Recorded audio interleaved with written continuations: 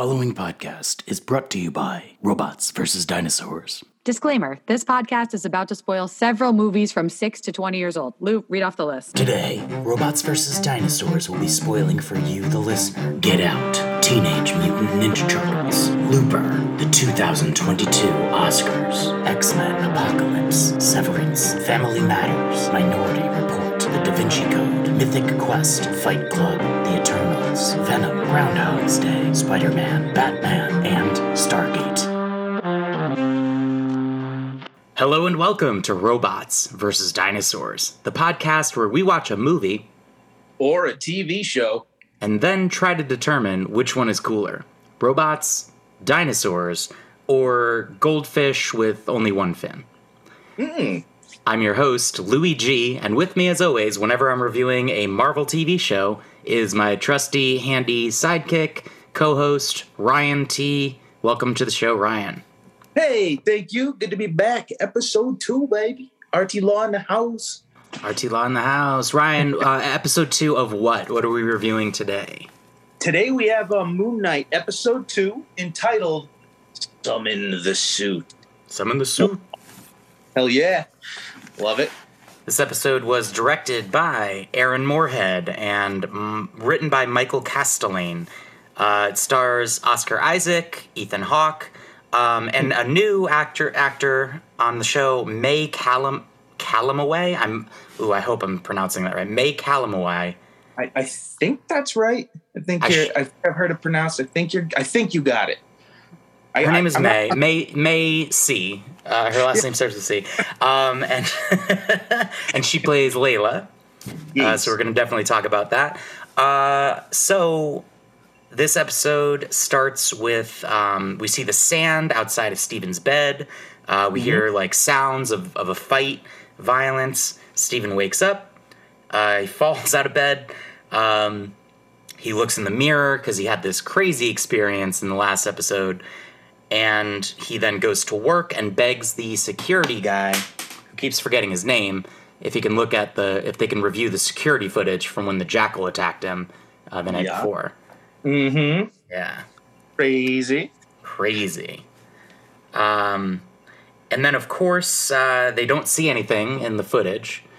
Which, why do you think that is? Why do you think we don't see the jackal in the security cam?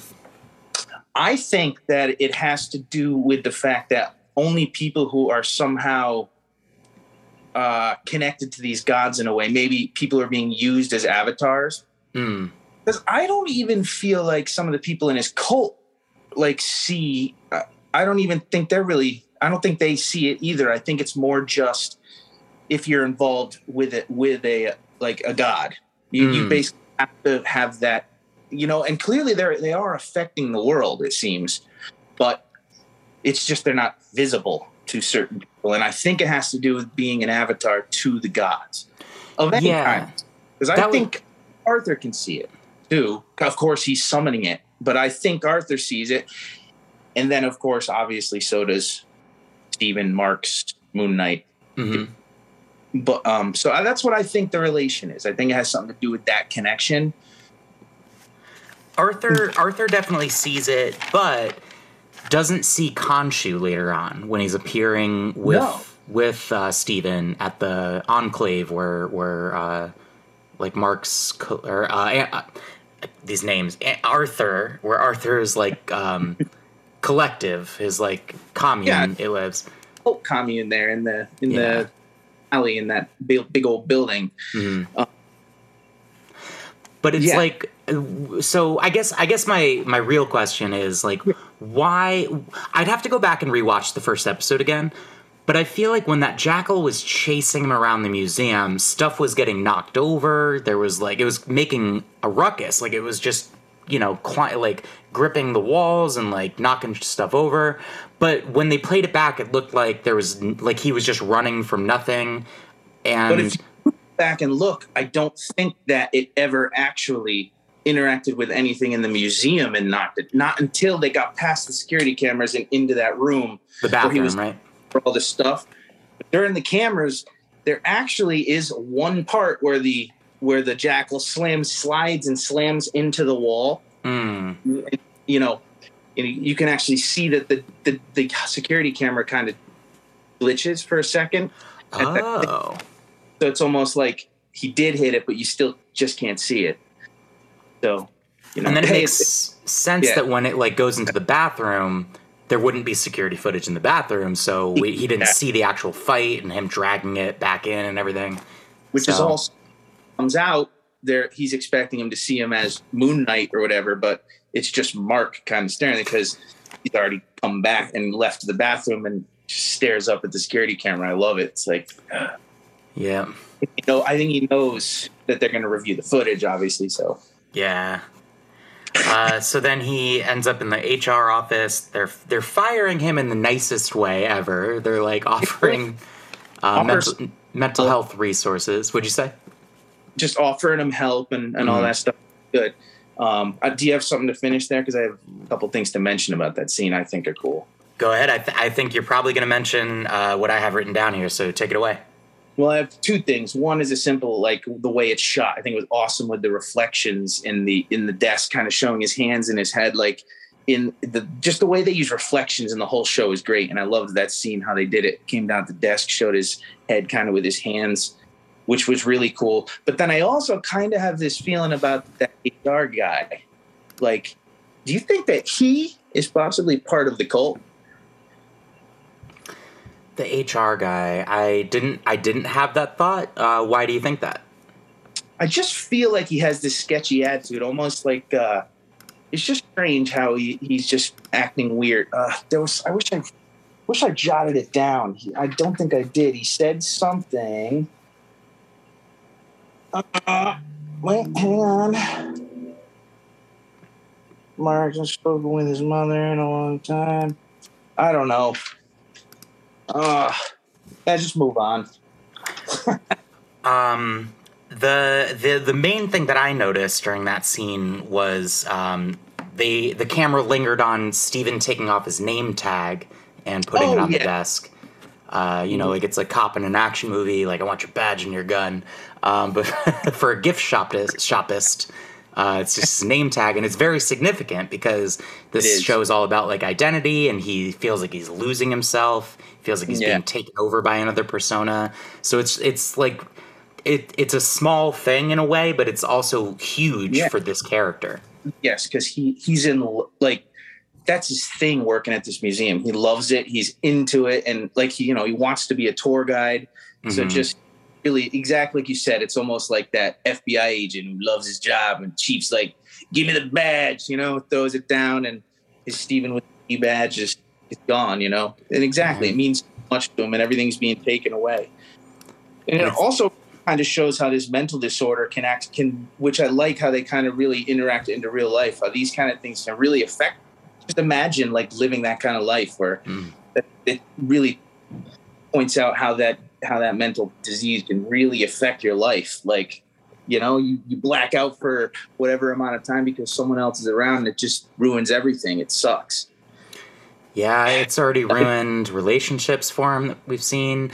And now he's lost his job. One thing I mentioned, so last episode, I want to sort of make an amendment or a correction or an update. I was talking about like, I mentioned like, it's so sad that scene where he goes to the restaurant and he calls the person he was supposed to be on a date, finds out it's 2 days later than he thought it was. And I said something like, this guy doesn't even know how to order a steak. There is a built-in explanation for that. They've mentioned it several times. He's a vegan. Yeah, exactly. Yeah. Which is a thing where like ask him how he wants it. He doesn't. Was good. I'll take it. Good or whatever. The best bit. That's the bit I'd like. Yeah, that's the bit. It's been great. I love the way he plays. We haven't seen Mark yet, but just it really makes you feel for him. Like I feel bad for the guy. Like he's just lost. Like he doesn't have any fucking clue what's going on. But like he's just trying to live his simple little life. And yeah, he's so like I hate that I can't think of a better word, but pathetic. And I don't mean that like I pity him. I don't mean that in a condescending way. I mean I have so much empathy for him. That's a good one. Empathy. Yeah. Yeah, it's tragic. It's definitely a tragedy. The other thing, I don't think we talked about this guy in the last episode, but he offloads all of his problems to this gold man that is one of these like street performers that just paints their whole body and clothing gold like a statue and just sort of sits still in one position for a long time. One nice little thing about that was in the last episode, we saw him doing the same thing. He's kind of it's a lot. It's doing a lot of character building because it paints the picture of this guy who doesn't really have friends to talk to. So the only option for him is this person who literally couldn't even respond, couldn't tell him like if he doesn't want to hear all of this. Like he can't even say that because he has to stay in character and stay still the whole time. But Steven isn't like a tool about it because when people come by and they're like, "Oh, will you take a picture?" He's like, "Well, don't forget to donate." So he does like help him out, even though he's kind of taking advantage of him. And it's crazy. I'm just thinking about this now, how everyone he really talks to a lot is someone who doesn't respond. So let's say his other personality, the street performer, his mother, there's a lot of talking to somebody who's like not really there. I get in some form or another. You know what I mean? Even the security guard never gets his name right. Yeah, exactly. Yeah.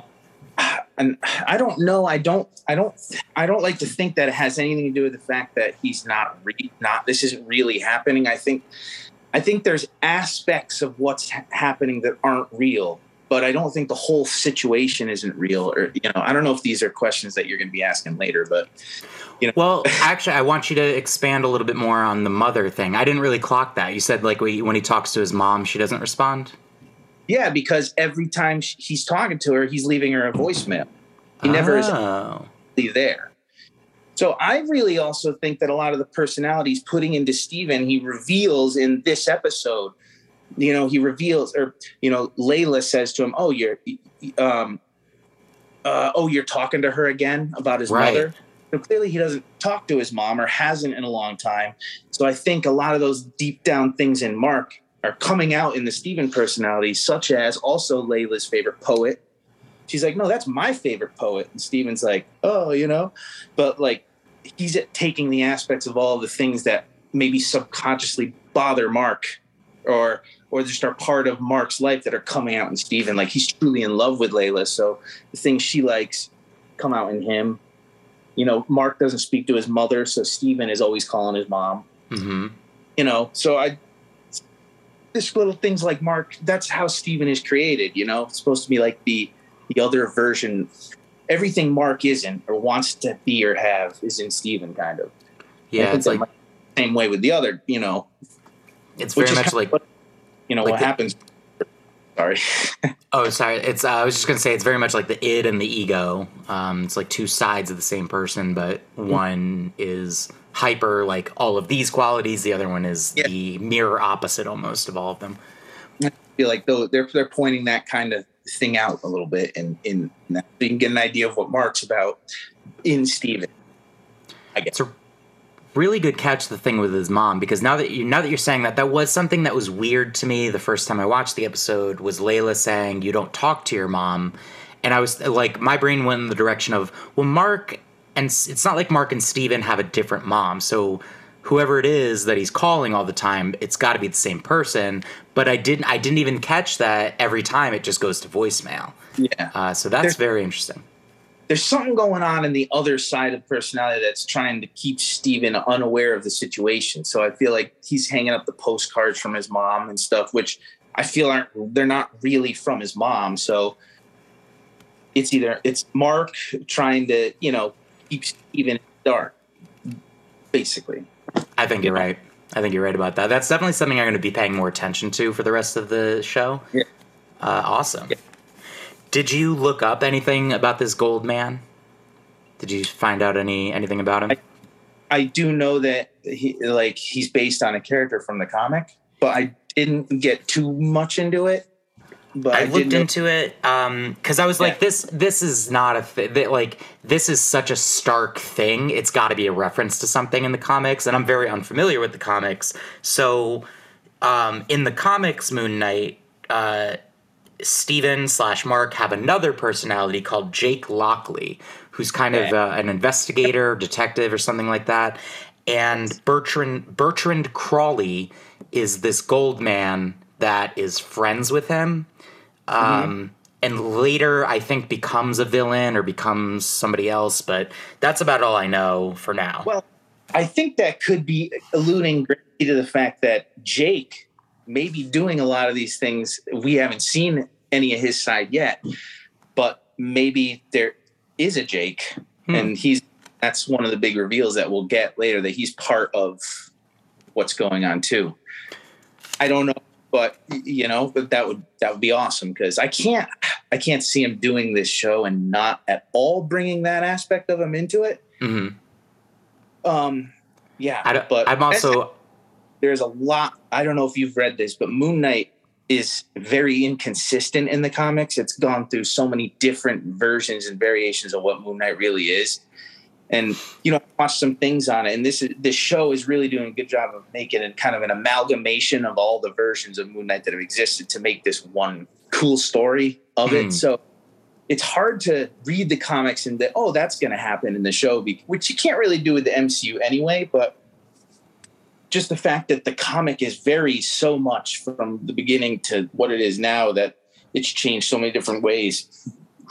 Like a lot of, Khonshu wasn't real in some, he was real sometimes, and just different variations. I don't want him to go into I've said it a million times. I hate things that turn out to not be real. So I don't want everything to not be real. I love the show, and I just don't think they would do that. That's like a cop out, isn't it? That seems like such a, it was all a dream. Then you can claim any inconsistency, doesn't matter. Oh, it was a dream. It's kind of, I don't think they'll do that. I think they're smarter. Yeah, it doesn't feel like it's heading in that direction. And I wonder, I do think it's very possible we'll see a third or fourth or however many personalities. I kind of stopped researching once I found out all I wanted to know about the Gold Man, because if there is a fourth or a fifth or a sixth Moon Knight personality, I want the show to tell me about that. I don't want to spoil myself for that. But I am definitely down for Oscar Isaac playing 3 completely different personalities, 4 different, however many, and I think he can pull it off. I cut you off. What'd you say? Plus Moon Knight and Mr. Knight too, so it's there's a lot in there, which are basically, Mr. Knight is basically Steven and Moon Knight is basically Mark. Yeah. So we can talk about that too. If the we find out. So then we find out what the key is for. The key that he found in the crawl space last episode for the central London storage. And what were you going to say? I was just going to say, I think that's one of the coolest scenes in the show. So far, I love that whole scene coming down. Those are the loudest lights, though, I've ever seen. Boom, boom, boom. Turn. Damn. But if you remember, though, those lights do make those noises. I don't know if you remember in gym class in high school, if you've ever gone in, morning PE, gym teacher's hey, go turn the lights on. You're bah, bah, bah. Those lights really do make noise. Is it the light that makes the noise, or is it the heavy switch? That's kind of, it's this fuse switch popping on, as probably it's sensing that the people are in that vicinity. Yeah. But and I like that the guy at the front desk recognizes him, and he's I've been to every location in London, and I can't figure out what this key is for. And the guy's yeah, no, I know your face, dude. We've talked before. And any questions that you have about that are answered the moment he opens the storage room. And it's just a cot, crates, there's a pop-up locker, guns, money, a go bag. He's got the gold scarab in there. So this is where Mark Spector stays. Or has his home base, I guess, when he takes over and he's about to go on a mission, or when he comes back from a mission or something. But here's my big question about that. If we've seen when he's in wherever he is, wherever that village was in the last episode, there are times when Steven takes back over and Mark has no control over that. So how has it never happened that he goes to bed in this storage unit on the cot and Steven wakes up? Like, how has that never happened? I don't know if Mark, I don't know why there's a cot in there. But I don't think Mark's actually sleeping in there. Okay. Because you're right. There's really no good explanation of why he's never woken up there. I think Mark knows better than that. I think maybe the cot is there for a precaution in case, like, what happened. Steven finds it and he wants to have a place where he can lay down because he knows when he is sleeping, he can take over. So that's really his only opportunity because, as Mark says at the end of the episode, the person who is in the body is becoming more and more powerful. So it's harder and harder for the secondary person to come in once that other person is taken over the body. It seems like sleep might start becoming the only way for him to do it as that person in control becomes more and more. But why he has a cot in there, man, I don't know. Just, I guess, for that one reason. Yeah. Or he was using this before Steven, because I don't think Steven's been around the whole time. I'm almost getting a vibe like this split thing might have come about later, almost as a way of using Khonshu, using a split personality to make Steven be a distraction, to keep, or maybe Mark created the Steven persona because of Khonshu to keep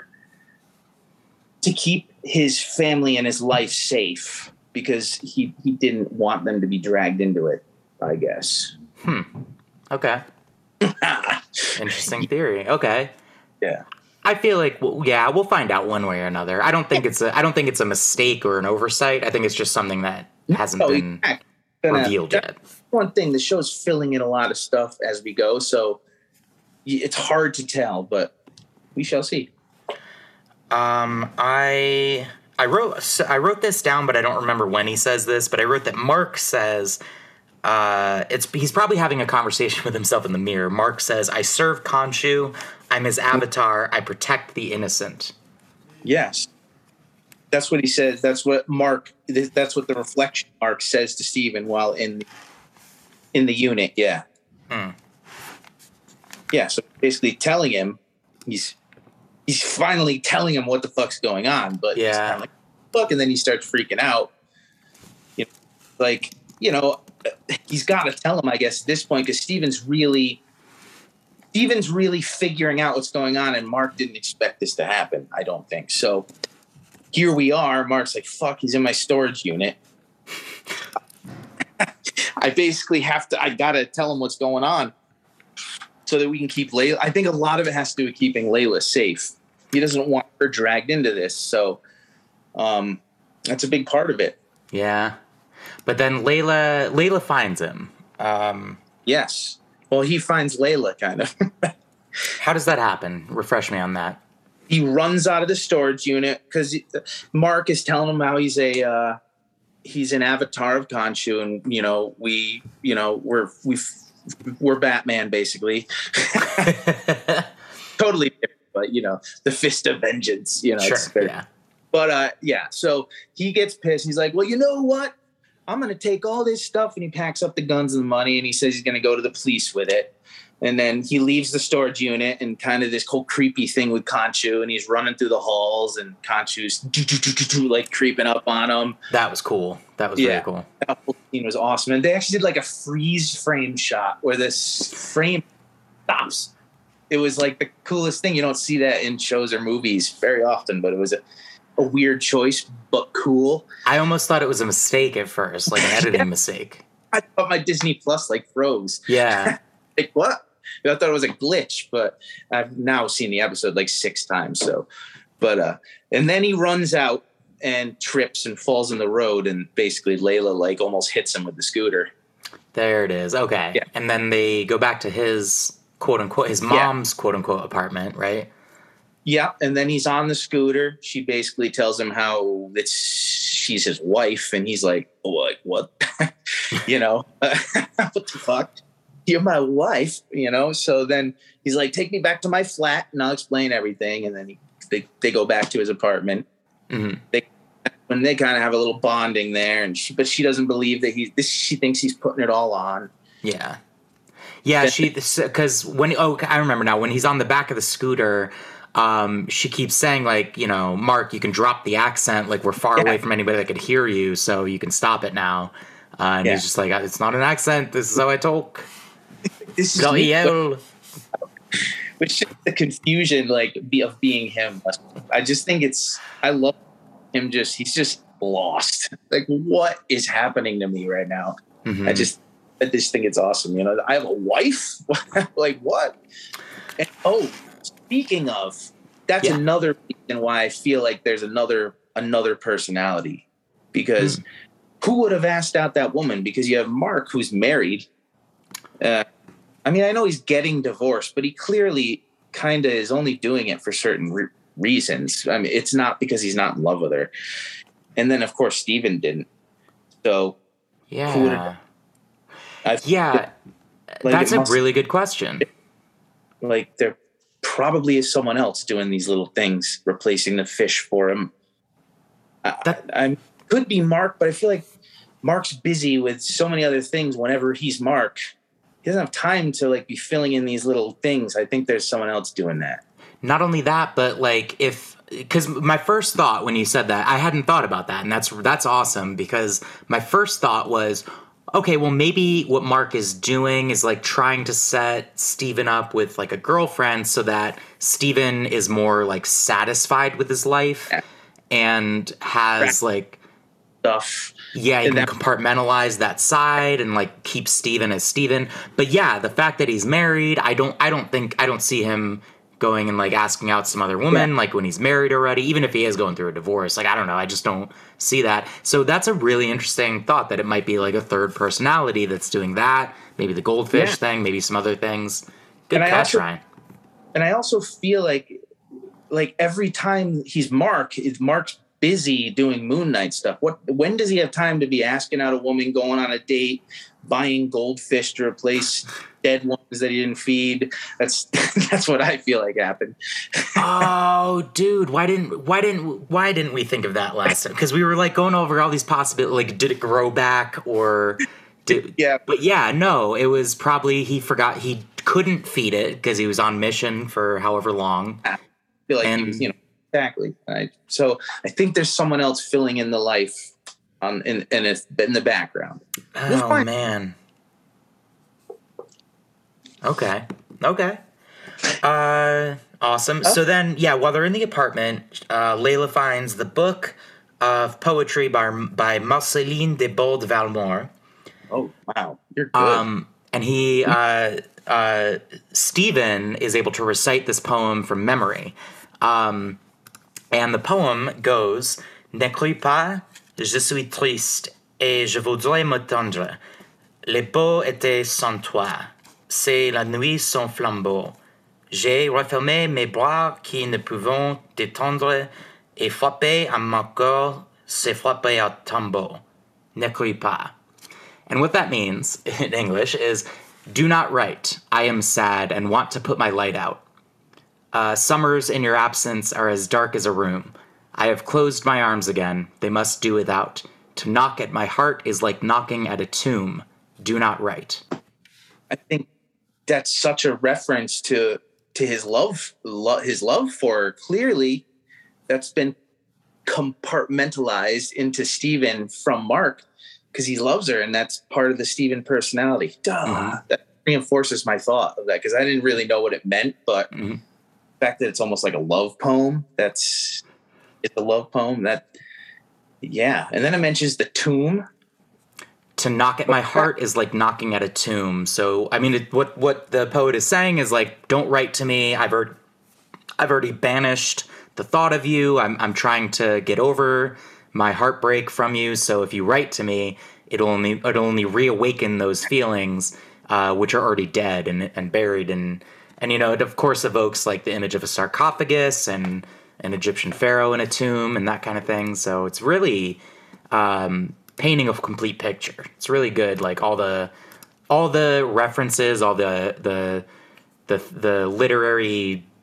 Oh, it's great. Things they're putting into the show. Yeah, it's really good. Really awesome. I wish I knew more about Egyptian history and like stuff, because there's probably so much of it because of it. But yeah, most of what I know about it comes from watching Stargate. Nice. Oh man, which is a great movie, but probably not historically accurate. No, probably not.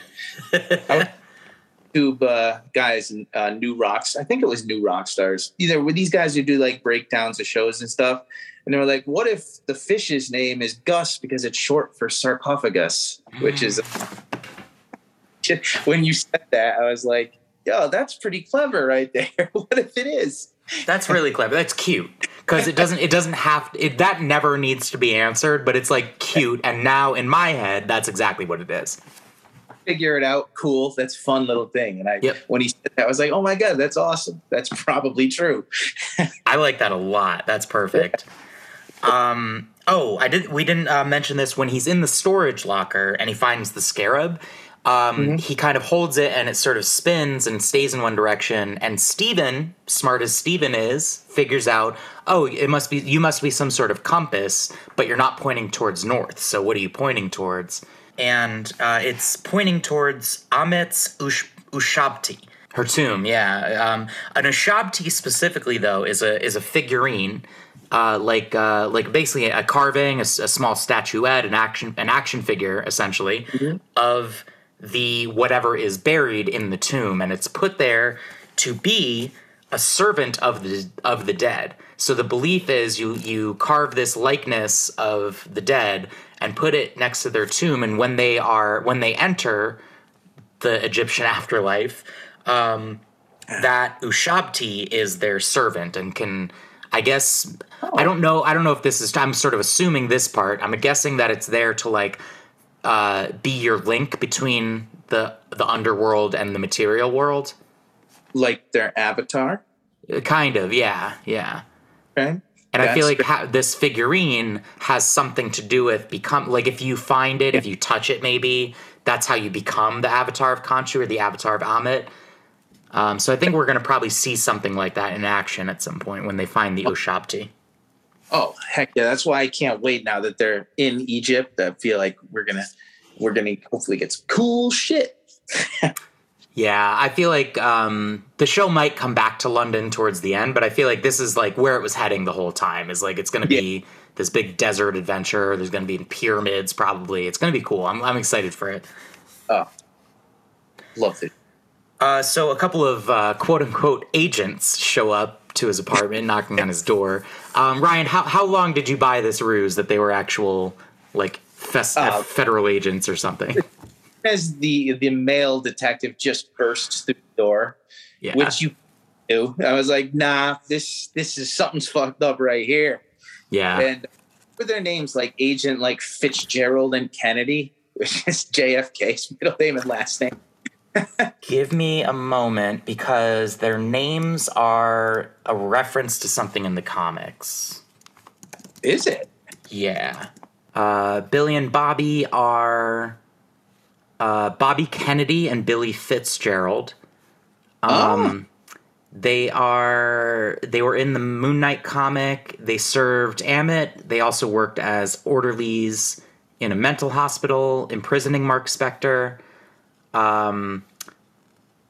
And so they are, obviously the episode shows us they're servants of Amit, but I guess they're also big, not big characters, but they're like Bebop and Rocksteady, like from the Ninja Turtles, to Amit's Agent Shredder, to Amit's the Shredder. Yeah. You know what? I didn't think they were, like at first, when they first came in and took them, I did not think they were going to be cult members. I was like, something off, but I didn't. It's like, oh, well, that makes sense now that they were after the scare, but I didn't put that together for some reason. That's why sometimes you got to watch 6 times like I do. As soon as he opened the door, my hackles went up, and I was like, these guys were sent by Ethan Hawke. There's definitely, like, there's no way they're real agents. Like, and also I immediately was like, but Steven's gonna fall for it. He's definitely such like a docile, like, you know, deferential to authority kind of person that he's definitely just gonna let himself get taken into the station or whatever. Absolutely. So they put him in the car, and which he kind of arrested, I think, with regular police. Like he was kind of down. Oh, he's like, oh, this isn't the police station. Was somewhat okay with being arrested, but yeah, I think he had kind of like processed it and accepted that like he vandalized I mean, he really didn't, but like according to all visible evidence, he vandalized the museum. He got fired. He was expecting to probably get arrested or fined or something for it. But I believe I'd have to go back and rewatch it again. But I believe the HR guy said we're not interested in pressing charges, like the museum. That's why I say that he was sketchy. Yeah. Because he said they weren't going to press charges, and then the cops showed up at his door. See, that's why I suspected the cops instead. Yeah. That's kind of why I thought, yeah, he's a little whack. Yeah. Yeah. It's still, you know, up in the air. That could be still on the table that the HR guy is an agent. That's why I love the show, because this is the kind of show. Reminds me back of WandaVision, when we did WandaVision. Nothing was that mysterious, like, but when we did that WandaVision podcast, it was like we were always guessing what the heck was going on. That's what I feel like we're doing with this, more so than anything else. Like, you know, get to Falcon and Winter Soldier, we're like, oh, who's the power broker? But like, not like the whole show is going to twist and like show you like a whole new perspective of what's going on. Same with Loki. Loki was great, but it was like, oh, who are the timekeepers? You know, but there's no real twist on the whole show. This is like, to me, it's going to be one of those WandaVision type scenarios where our minds are going to get blown. We're going to be like, what the fuck? And that's why this show's really clicked with me. I love it. I love this kind of thing. Like, it's great.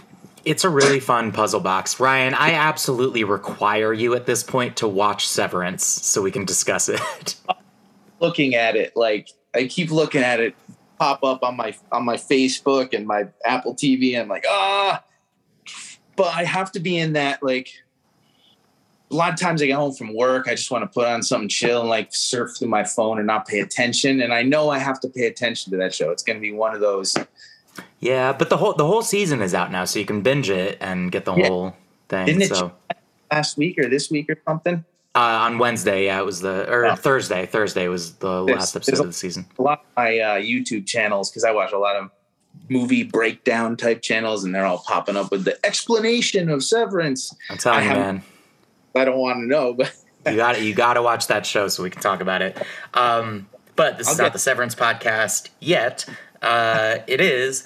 This is a great scene when they've got Steven in the car and they park it and just sort of get out and leave him in there. And he ends up talking to himself. Mm-hmm.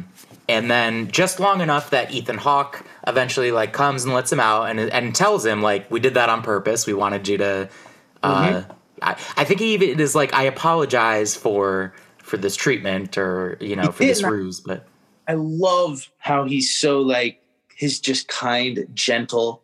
It's almost like creepily too nice. You know, in that music, like every time like you get Arthur ding ding ding, that I can't remember it totally off the top of my head, but that music it plays whenever Arthur is there is so awesome. And you can hear that glass shaking in his foot like when he kicks the soccer ball. Yeah, that's a good catch. And it's just so creepy how he's so calm, but like he knows all these things about Khonshu, and he just walks through the village or through the back street there. Not a village anymore, but you know, and he's just everything's so, the green thumb, the tomatoes ready. You know, it's just, I love that. I think that Oscar Isaac and Ethan Hawke in this show they're just amazing. They're so good in it. I love it. And Would you fall for this guy's ruse? Like, if you lived in London and like maybe you were, on the street or whatever, like, would you fall for it, or would you be like, this guy's too nice, like there's something suspect? Or is it that we have the benefit of like these music cues and we know that there's a good guy and a bad guy? Like, what do you think? I think that any group of people that get together have these weird beliefs and like put tattoos on their wrists, and they all have this, there's something always about non-individuality that kind of irks me. Yeah. So, when you see that type of thing, I don't like it. I wouldn't have joined. I would never. I'm a weirdo kind of, so I would just never. I don't think I would ever have done that. No matter how nice he is. Yeah, I think I don't know. I might be attracted to it. I might be tempted by it. But the moment I see him do that alligator Loki Kane thing and like take somebody's life force, I'd be like, oh, I'm out. I am fully out. The episode that where he just like sucks the old woman's life. Mm-hmm. And he does it in this episode too, to like a homeless person. But he doesn't do it in the same way. I feel like he like judged that woman. He put the cane on, he held her hand, the tattoo did the thing, the cane was waving back and forth. He just literally was like, I can give you food and shelter, but I can't give you this. He gently grabs his hand and the guy just like and like collapses. That's feel right. Like all a facade, something else. Like he really just sucking people's energy to make her stronger. Yeah, like why some are left and some aren't. Like he chose that guy in the first one, he let him live, and the old. I think it might be because maybe that guy has something to offer more so to this cult than this old lady does. I don't know, but there's something off about it. I didn't feel it wasn't the same ritualistic practice. He just walked up to the dude, sucked his energy, took the scarab, and because he had no one else around to see it, he didn't have to put on that whole judging him facade almost. Maybe, yeah. His cover story is the whole Minority Report, like precog thing, where he's like, Amit will light the path to good by eradicating the choice of evil. He has a whole conversation with Steven about like how basically his whole philosophy that like, we want to, he compares what he's doing to medicine. He says, sometimes the cure is a little taste of the disease. The difference between medicine and poison is the dosage. And so he sees like crime or the fact that somebody will potentially commit a crime as like, that's a good thing, to know that like, I am so certain of that. My God is so certain of that I can cut it out. I can rip it out of the ground like a root before it grows into a weed and chokes the life out of everything. And his quote unquote proof that it's effective is that the crime rate in this neighborhood has gone down since he started doing his judgment thing. It's a difficult thing it's not right, of course. Everyone should have their free will and choice. What about the life that they would have led up to the point where they did something wrong? I don't know. They don't deserve that life. They didn't. I don't know. It's like, yeah, maybe they're going to do something terrible, but you can't. That's just taking away people's free will. I don't know how else to say. You just can't do that. Yeah. If like everyone's just going to be the zombie-like people with no thoughts of their own, because Amit has already destroyed anybody who's going to do anything with any choice. I don't know. It seems a little too much. I honestly prefer Khonshu. Wait until they fuck out of him. Yeah, I feel like that's a much better justice system. It's a much more fair justice system. It's don't get hurt, I guess, and the people never have time to hurt somebody or do whatever they're going to do. But again, you just kind of have to let life and things happen as they happen. It's part of living. And also, like, there are a lot of reasons why I think that everything that Arthur is saying about this is bullshit. But first and foremost, if Amit is bullshit, what? Yeah, it's also bullshit. But because first and foremost, if Amit is so omniscient and so can predict the future so accurately, like this particular person is going to do something so terrible that they deserve to die. Why even allow that person to be born? If you're this all-powerful, all-knowing God, why even let the bad element be born in the first place? Like, that's a great point.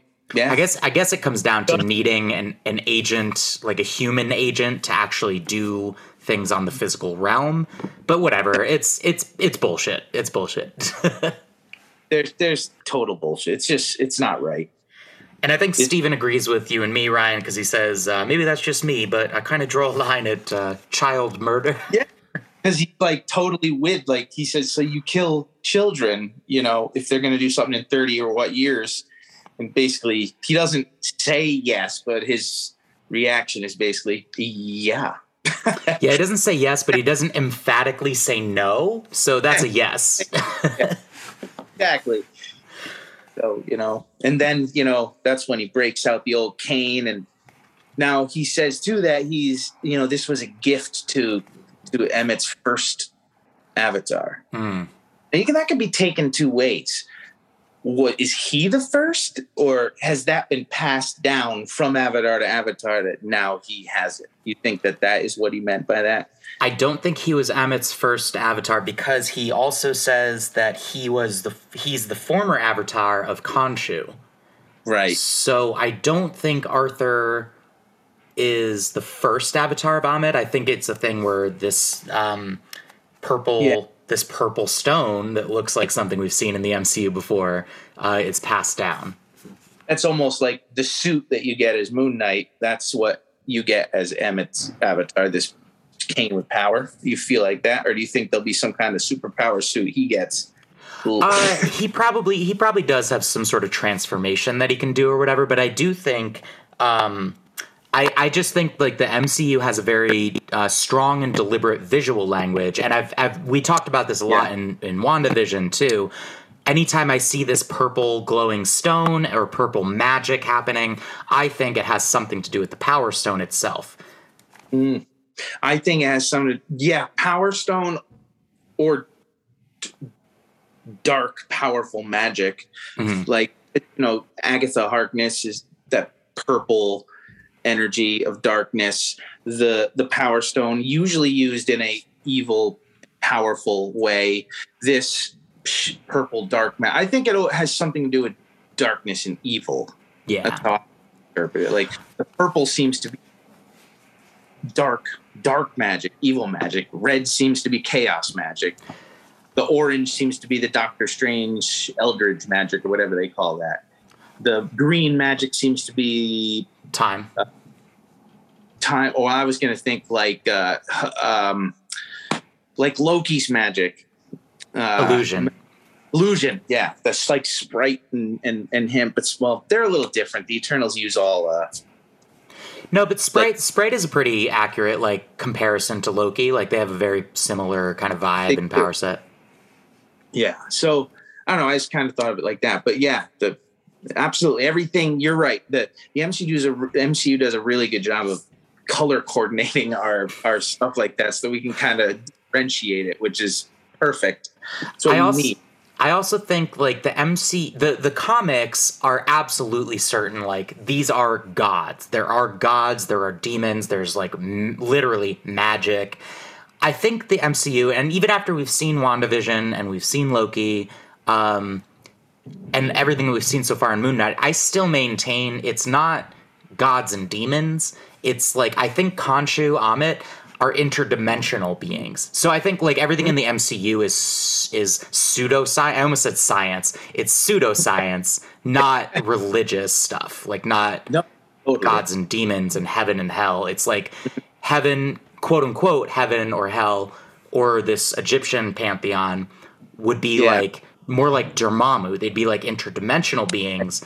And the reason they can't do directly what they want to do here is because, just like Dormammu, like they're kept at bay by something, maybe a sorcerer or whatever, but like that's why they need an avatar to be their go-to. Now, I have a question for you about all the different gods. Like, do you think they'll ever differentiate? Like, we have like Celestials, then we have like the Asgardian Nordic gods like Thor and Loki and all them. Then there's even going to be the Greek gods being introduced apparently in Thor: Love and Thunder, like Hercules. Hercules is a big Marvel character, yeah. Right, and then you have your Egyptian gods, Khonshu, and all these. Bast from like Black Panther too, which a lot of this stuff. Like, there's so many different versions of gods. Will there be some kind of differentiation to that, or do you think that it's just kind of like, did the Celestials create the Egyptian gods or is there going to be some kind of explanation of how these are all called gods, but they're all so very different? That's pretty much what I'm positing, is that it's not literally gods, it's aliens and or interdimensional beings.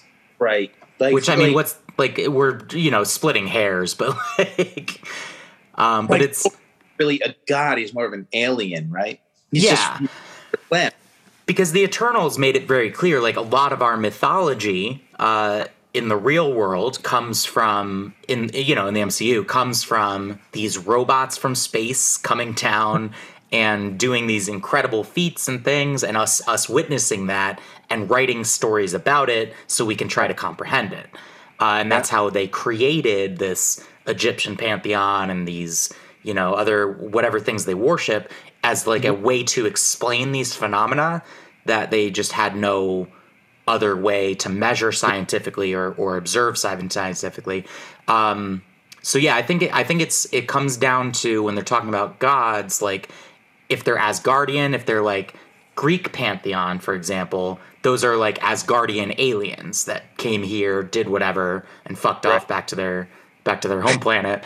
But if it's something like, I don't know, I feel like Ammit, Khonshu, and whatever other, like the Ennead, the other Egyptian gods that we might this show might talk about. I feel like I don't have any like evidence for this, but I have the feeling that they're more like Dormammu. They're more like an interdimensional thing.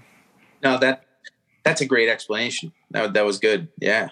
I because if they were aliens like the Asgardians or like the Eternals, I don't think they would be invisible. I don't think that they wouldn't be able to interact physically with this world.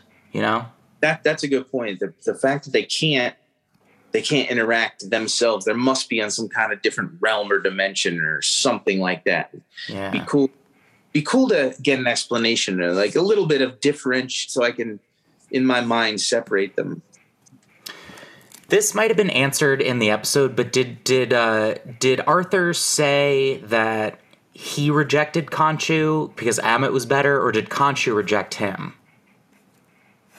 I don't think they'd ever really, he didn't say. What do you think?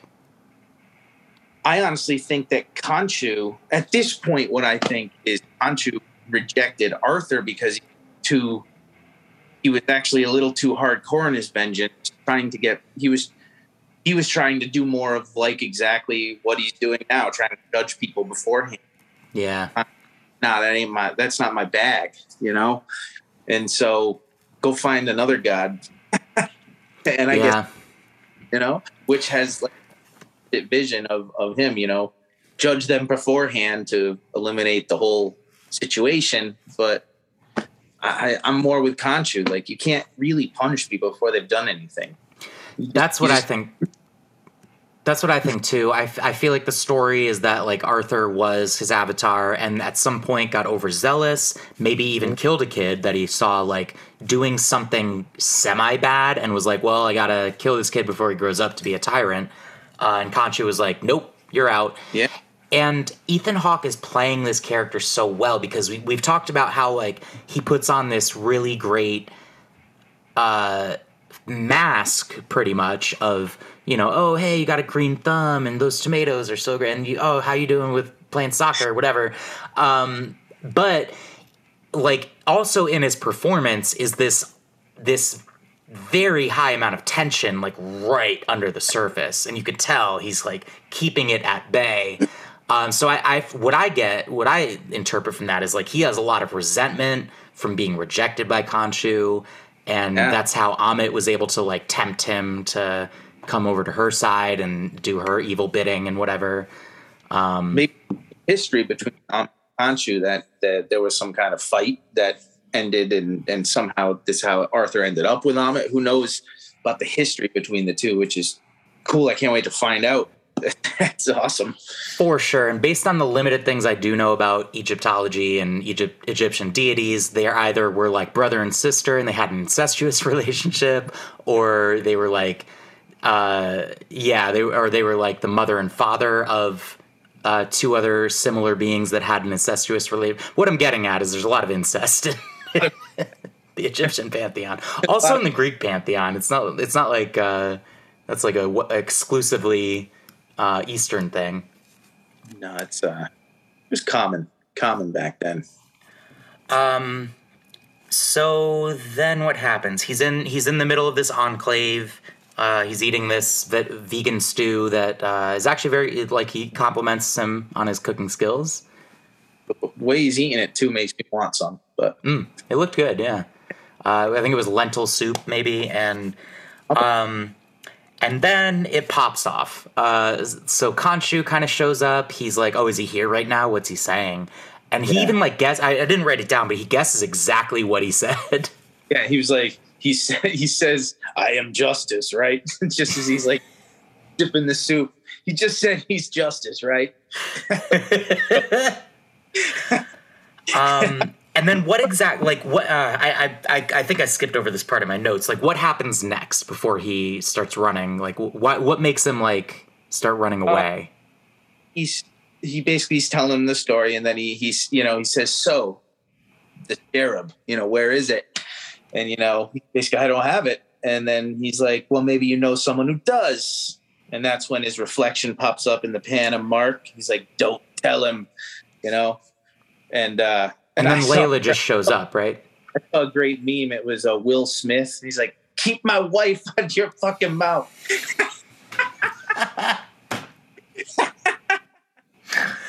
At the beginning of every episode, I do like the spoiler warning. I'm going to have to spoiler for the 2022 Oscars. Yeah, please.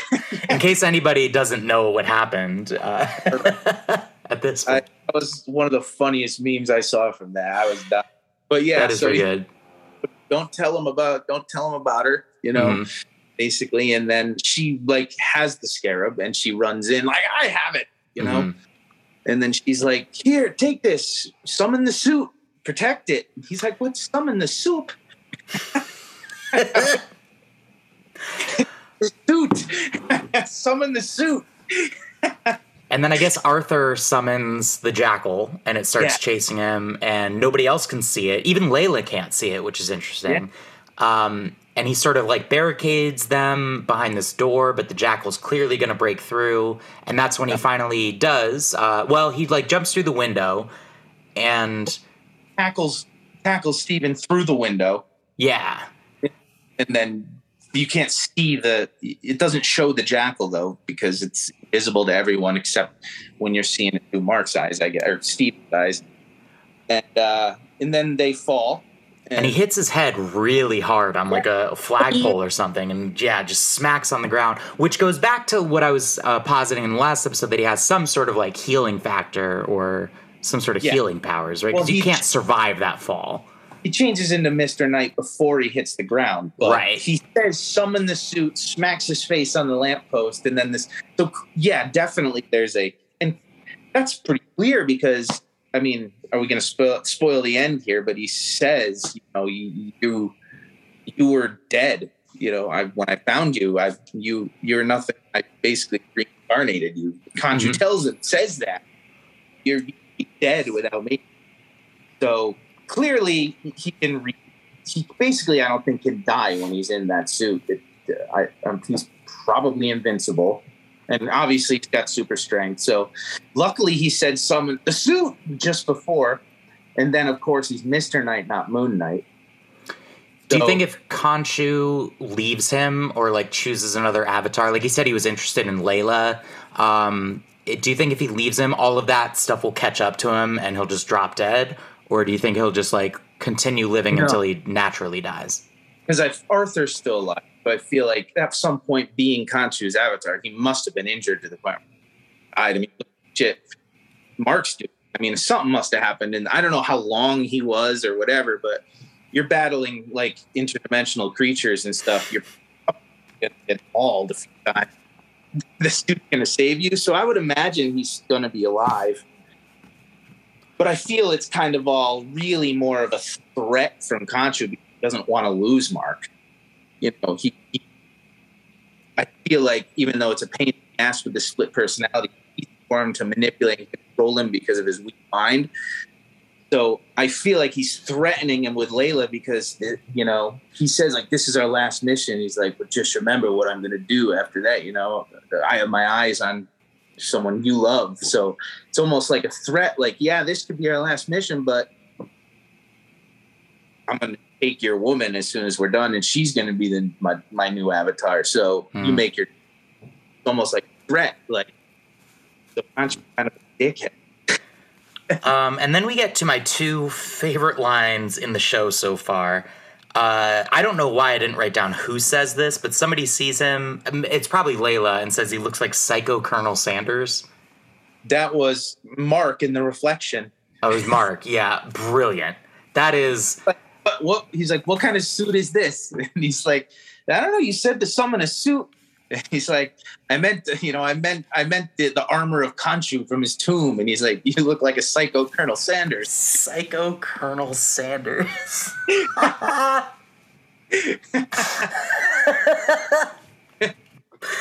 Oh my God. And then this jackal is chasing him around, and this is when we see that it absolutely, definitely is interacting with the physical world because it chases him over the roof of a car, and there's like the pressure or the weight of it creates a crack in the windshield. When he gets like slammed up against the bus, it definitely impacts that. And those two women see him fighting this invisible thing, and one of them says, "Do you reckon he's having a seizure?" And the other one says, "Nah, he's just a fancy drunk." Yes, that was great. And he's just over there swinging at nothing. I love it. This is also. Oh, go ahead. I was going to say, that's so cool, that part, that transformation scene where he's like, just let me. He's like, fine, just take over for now. Which I think it's actually Mark's going to be in control for a while now, I feel like, because he's now in the body, and I don't think he wants to let it go for a little while because, like he said, whoever is in the body is the one who's in control. Hard, to get back in, you know? Yeah, Ryan, have you seen Us, the Jordan Peele movie? No, I'm sorry, not Us, the other Jordan Peele movie, Get Out. Have you seen Get Out? Get Out, that's the one where they, hypnotize people? Uh-huh. I did see it once. I'll have to say, I can't remember everything about it, but I remember the gist of it. That's what this made me think of when he sees, when Mark takes over and he sees Steven in the reflection, and Steven is like, oh my God, this is what it's like here, you know? Yeah. And it reminded me of the sunken place is what they call it in Get Out. He's on the other side, and he even said he'll stuck. And Mark tells him how, it takes everything in you just to be the fly on the wall, And at first he's like, man, now that I see what it's like for you, Mark, I feel bad. I feel terrible that, now that I'm experiencing this and seeing what it's like, that's terrible. And then Mark is just like, well, I'm keeping it now that I've got it. Yeah, and then he's just gets angry and he's like, I will never give you a moment of peace. I will be your guilty conscience, whatever he shouts at him. Then he shouts glass, and then we have that scene with Mark and Khonshu, who has told me he wouldn't interfere, and I love that. One other little detail is this is where we see from in the promos there was that GRC poster. This is where we see it on the side of the bus, or it's on the side of a building or something. Yeah. And it's really clever little Easter egg. It says GRC reuniting you with your better half. Oh, I never noticed that. He's clever. Yeah. I like that. That's awesome. And that is pretty much the episode, right? Did we leave anything out? Well, no, you just basically the ending. You know, Khonshu says how basically you were dead when I found you, and if it wasn't for me, you wouldn't be alive. And kind of threatens him with the Layla thing, and you know that's who I'm going to take over next. And then we have to go to Egypt and get there before Harrow does, and basically they're off to Egypt, and then we have a little clip at the end in the hotel room or wherever you stay in there, where you see the reflection of, I think it's Steven in the mirror, and then you have the drinking, and then you just fucking drunk, and then gets up, opens the thing, we're in Egypt, and then we have that fucking complete banger of a song that's over the end credits, which is awesome. And yeah. And again, like, he's hitting the bottle really hard. I question Mark's intelligence because, like, if you're a split personality and there's this push and pull between you and the other dominant personality, if that were me, if I were in that situation and I was like I just took back control, I would never drink. I would absolutely never. And I would certainly not drink like that, where I'm just hitting the bottle directly. That's Jake. That's what? That's Jake. That's Jake. Jake drinking. Where? Maybe it is. Maybe it is. We'll see. I can't wait. Every time. This show's just really good. Fantastic. Ryan, are you ready to do Lou's Big Three? I'm always ready. Yeah? Hit the theme. All right, awesome. I was just putting a cue for myself to hit the theme song. Hit it. Lou's Big Three with you and me. It's Louis G with the big old three. All right, awesome. Ryan, wasn't that awesome hearing yourself sing? That was actually beautiful. I loved it. I shed a tear.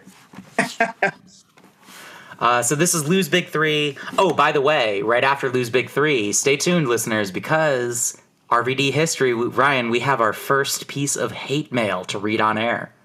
Oh, that sounds fantastic. Yeah, baby. So let's get through Lou's Big Three, and then we'll get right to that. Lou's Big Three, number one. I feel like you solved this already, but yeah, I do want to posit the question anyway. Sure. Is it possible that one fin Gus and two fin Gus are avatars of an Egyptian fish god of some sort that made a pact with one of them? And like when Gus is regular Gus, that's basically like Steven Gus, and when he summons the suit, he has an extra fin. Oh, like Khonshu has a little fish god buddy who also takes fish with him. Yeah. Oh, that actually sounds like a great idea. So Steven has his own goldfish and Mark has his own goldfish. Yeah. That's absolutely what's awesome. I'm glad we solved that once and for all. Yeah, and I think the whole episode on the backstory. Oh my god. Well, you know what? The something the MCU does like a little bit that's really fun is like animal sidekicks or like animal side characters, like the Flurkin from Captain Marvel. Of the shows too. Like there's some kind of funny animal or something. Like it's great. They do a great job of that. Lou's Big Three, number two. We had a discussion about this. I think I know your answer, but is it ethical if you had the power of foresight to prevent a crime by any means necessary? Like, even if it means technically committing a crime or committing violence against somebody yourself. I ultimately don't. God, this is such a tough question. Ultimately, my answer is no, you just can't do that. Once that happens, then like I just feel there's no choice. There's no free will, even though you're choosing something bad. That's part of human nature. And if you just eliminate everyone who's ever going to make a bad choice, it's just, that's crazy. And how far does it go? Does it go down to, I robbed somebody and I deserve to lose my whole existence? Or is it only murder? Or where do we draw the line? So who is anybody to judge that? let me make this question let me make this moral quandary a little bit harder for you. Let's say you, Ryan, are sitting around and you're like, and you're like, man, I'm a little bit hungry. And then you have like flash, there's a vision of you eating pizza. And then your roommate walks in and is like, hey, I just ordered pizza. And then the doorbell rings and there's a pizza.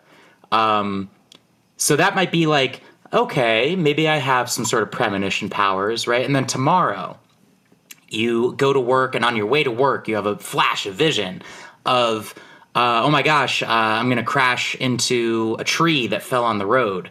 And then you get to like a red light and boom, a tree crashes onto the road and you narrowly avoid it.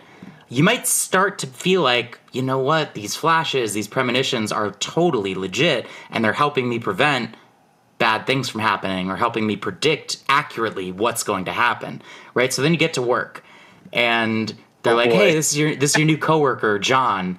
And you shake John's hand, and as soon as you touch his hand, boom, flash, you have this premonition of John murdering like a nun and like 10 babies and just a bunch of innocent kittens. Are you gonna stop John? Are you gonna do something to stop him? Or are you gonna let it play out and let him do all of those murders first? That's crazy. And that's but maybe I'll put it to the fact that when is John gonna do this murder? Am I shaking his hand and it's like an hour later he goes home and slaughters people? Mm-hmm. Or is this 30 years later? Does he have time to think and change how he's going to be of a person?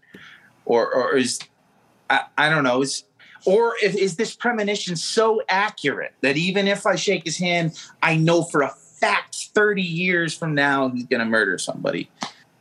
You know for sure, or you, at least by this point you've had enough of these flashes and they've come so accurately true that you feel they're reliable. I know they're reliable.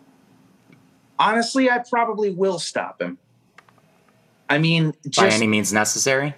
Yeah, that's kind of why I just think that no one should have this power, because you're obviously gonna stop them, but isn't something just naturally wrong about it at the same time?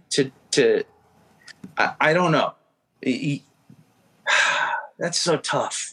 Yeah, it's really tough. It's a tough conundrum. What I ask you, what do you think? I've watched enough Minority Report kind of movies or like Looper where they've explored this kind of thing, and every single time it seems like the path one often takes to avoid their destiny is the road that leads them to their destiny.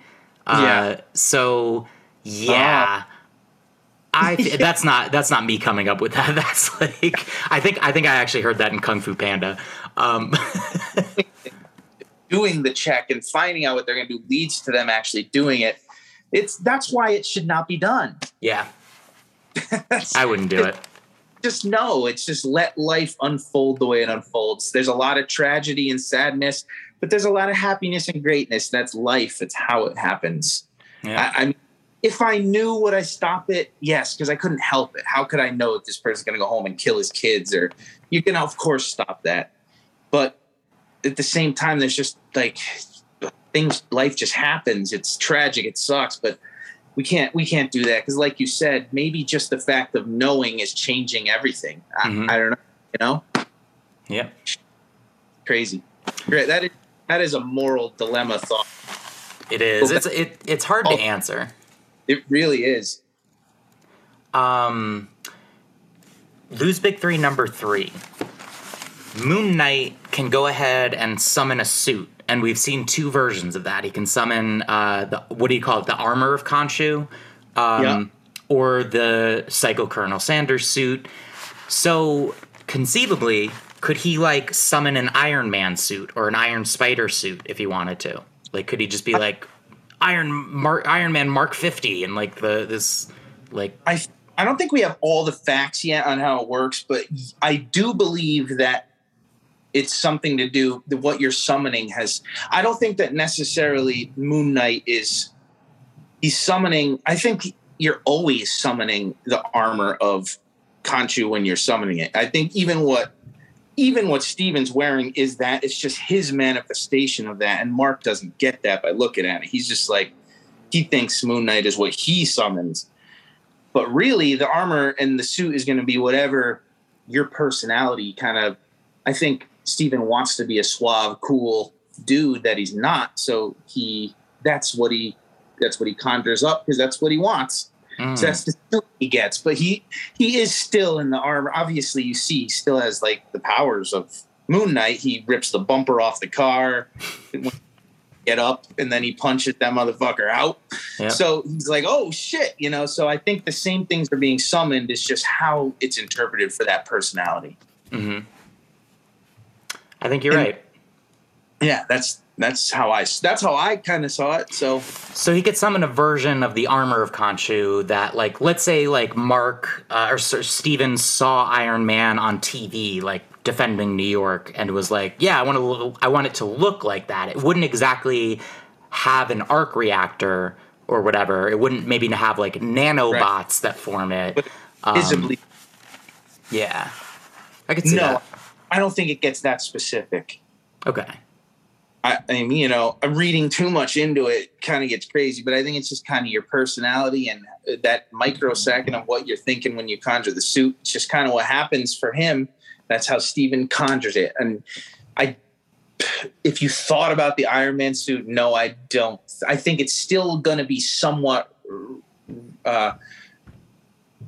reminiscent of the white wrappings, and that it's going to be some version of the white suit of some kind. It's not, you can't change that much, but that general color scheme and look can be varied in the way of your personality. I guess, is that the way to look at it? So you can't go too far from that white Moon Knight, that white Moon Knight mask look with the suit. It's all going to have the general same aesthetics, but change for your personality. I guess that's the best way I can say it. Moon Knight's got the cool moon, like star throwing moon things. And then Mr. Knight's got those cool stick weapons, which I hope we get to see him use more. So it all just kind of manifests into the personality of the person. I think you're right. It's not really their choice. It just kind of happens. Okay. Yeah, I could see that. Yeah. What's your take on that? I think the way you're describing it is kind of what I was thinking, but like in different terms. So like, I think that he could summon what looks like an Iron Man suit, but it would be like white themed or some, it would look, it would have some sort of Khonshu style to it. Always going to be themed off of Khonshu's look, style, and colorization. That's just kind of how it's gonna work. Yeah. Yes. Cool. So Ryan, are you ready to? Can I ask you to read? I'm going to send it to you in the chat. If you can read our first bit of hate mail that we've gotten on Robots versus Dinosaurs. Okay. Now, here's the thing, Ryan. I do want to give you a little bit of a preface for this. When I first read this email, I was immediately a little suspicious just by the name of the email address, because I'm Louis G, the host of Robots versus Dinosaurs, and this person wrote an email from gooeylee@gmail.com. Oh. Nice. So I just posted in the chat. Do you want to go ahead and read it out loud for the listeners? Hello, Louis G. This is Gooey Lee. First of all, before you even ask, no, I am not, in fact, a split personality of Louis G. My name's Gooey Lee, and I found out about your stinking podcast when I was trying to find out whether a Brontosaurus could beat the T-800 in a fight. Thanks to you and your lousy, stinking co-host, Ryan T. I'm now hooked on a bunch of Marvel shows. What had happened was that I thought your podcast would answer my question. So I tried downloading and listening to every single episode. I even rated it 5 stars on all the podcast apps. Wow, Gooey Lee. I mean, thanks for that, Gooey Lee, but... That's not bad, considering you hate us. Yeah. But you good-for-nothing mooks still haven't answered my question. So which is it, a Brontosaurus or the frickin' Terminator? Anyway, love the podcast. And once again, just a reminder, I'm a completely real person and not some character fabricated by the host of this podcast in order to write hate mail to the show. Gooey Lee. Oh, man, that Gooey Lee. Now, that's a Louis G. Khonshu personality? Ryan, I gotta say, I was immediately suspicious when I read this email.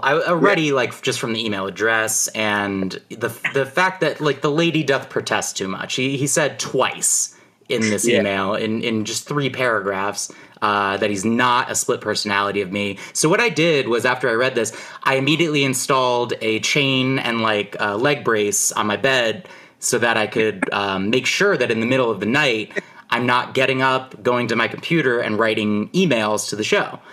And I gotta say, I have to tell you, since I started doing that, no other emails came in. So, well, I think there could be something fishy going on.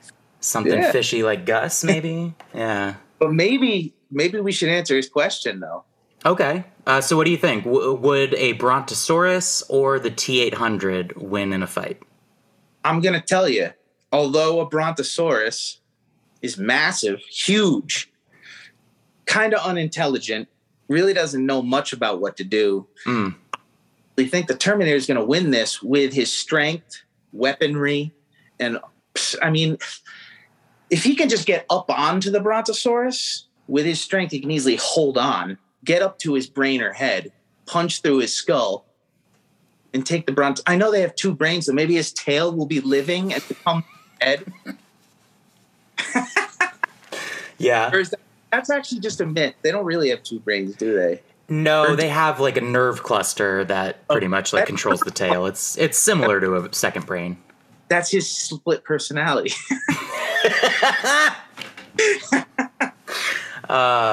It's Brontosaurus and Moonosaurus. Yeah, T-800's winning. Okay. The way I see this fight going is it comes down to how prepared the T-800 is, because in reality, the Brontosaurus just needs one good hit in order to win. It just needs one good strong swipe with its tail or a good stomp at the right moment, whereas the T-800 has to use everything it has at its disposal in order to win. I do think if it showed up with the right kind of ranged weapon, it could maybe take it out by shooting its neck or something from a distance. But I don't know. In a cage match, I don't know. My money's on the Brontosaurus. What? That's a big cage. It's Thunderdome, baby. I think you're underestimating T-800. But hey, I'm not underestimating him. It's just if he makes one mistake and the Brontosaurus gets one good stomp or hit, it's over. I think the stomp could really get him. If he gets caught up under that foot, that's hard. Even a T-800 can't hold up a Brontosaurus foot. That's massive. But I think he could take a tail swipe. You know what I'm saying? It's big, but T-800's fucking. You've seen him take some shit. That's true. Get hit by the tail and get moving again. If he can get on top of the Brontosaurus, that Brontosaurus is done. That's how I feel. If he can get onto its back, it's over. That's my opinion. It'd be a good fight. I would definitely want to see it. Love to see that fight. I do appreciate that. Shout out to Gooey Lee. If it was the T-1000, there's no question. The T-1000 is going to win every time. It's like that, the liquid form. I mean, you can't really stop it. So he's just going to, and then back up, and then it's over. You're climb done. up its neck, turn into a saw blade, and just slice it open. Exactly. Yeah. His giant spikes jab him into his neck and head. Yeah. It's over, that thing. But yeah, T-800 though too. T-800 he's never as good as his enemies, but he always proves to win because he's smarter, more. He has more problem solving skills than a T-1000 maybe. Seems like the T-800 always comes through in the end, so I feel like he's going to come up with something. Okay, well, curveball then, because there's one person that's beaten the T-800, and it's Sarah Connor. So what if Sarah Connor's in this fight? Well, then Sarah Connor would win. Yeah. Okay. up into Brontosaurus T-bones. And then she'd say something cool like, no fate but what we make it. Yeah. So get back to Gooey Lee. Mm-hmm. Tell him fucking T800 Brontosaurus. That's a good battle. Mm-hmm. But show a little goddamn respect. I assume Gooey Lee is listening, and if you aren't, Gooey Lee, I want to thank you for the 5-star reviews, for writing into our podcast. If you have any more questions about which dinosaur or which robot would win in a fight, let us know. Oh hell yeah, I'm always in for that kind of question.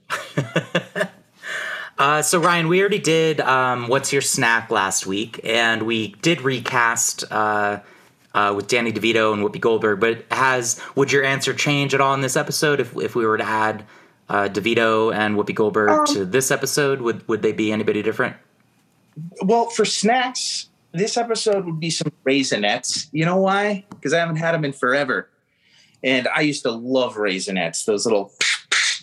And, I'm in on that. Now, secondly, I think that Danny DeVito would play the Scarab. Okay. Yeah, just because, why not? Yeah, didn't you cast him as Red Wing in Falcon and Winter Soldier? I did, yeah. Okay, so kind of a similar thing where he's like the mechanical sidekick. Because he's small and versatile, just like Danny DeVito, I love that. Awesome. All right, so Ryan, any predictions for episode 3 of Moon Knight? Oh man, such a hard show to predict. It's going to be mind-blowing. That's all I can tell you. Get ready, because we're going to find out some shit in the next couple episodes, and I can't wait. Do you think if there is a 3rd/4th personality that we'll see it in the next episode, or you think they'll save that for later? It's going to come soon. Next episode or 2, maybe. But it can't wait too long, because there's only 6 episodes. You got to, I don't want them to wait too long. I want everything to kind of get going. I hate like when everything builds up and then the last episode you're like, we need to wrap this up. Like, let's just get it rolled. So far, I think the show's been doing a great job of keeping it going quickly, because there is only 6 episodes. We're already into Egypt. We're figuring out. We've seen Khonshu, Mr. Knight, and everything. So I think we're on a great pace. I think we're going to find out soon. I think so too. I'm very excited for the next episode. So listeners, make sure you rate, review, and subscribe so you can get every episode of Robots vs. Dinosaurs where we review Moon Knight episode by episode. Thank you for listening. Be like Gooey Lee and write into us. It's such a stupid name. Be like Gooey Lee. Send in. Tell us you love us. Ask us questions. We're here. We'll answer them. Yeah. We will pit any 2 robots/dinosaurs in a fight, and we will decide the outcome. So send those in. I'm in on that. Do it. Dope. All right. Well, Ryan, it was great talking to you, and we'll see each other again next time. Yes, sir. Till next week. Later. Nice. The Moon Knight time is the Moon Right time. I am justice. Do you reckon he's having a seizure? You good-for-nothing mooks still haven't answered my question. So which is it? A Brontosaurus or the frickin' Terminator? It's not an accent. This is how I talk. Gabriel, ne crois pas, je suis triste et je voudrais m'étendre. Les beaux étaient sans toi.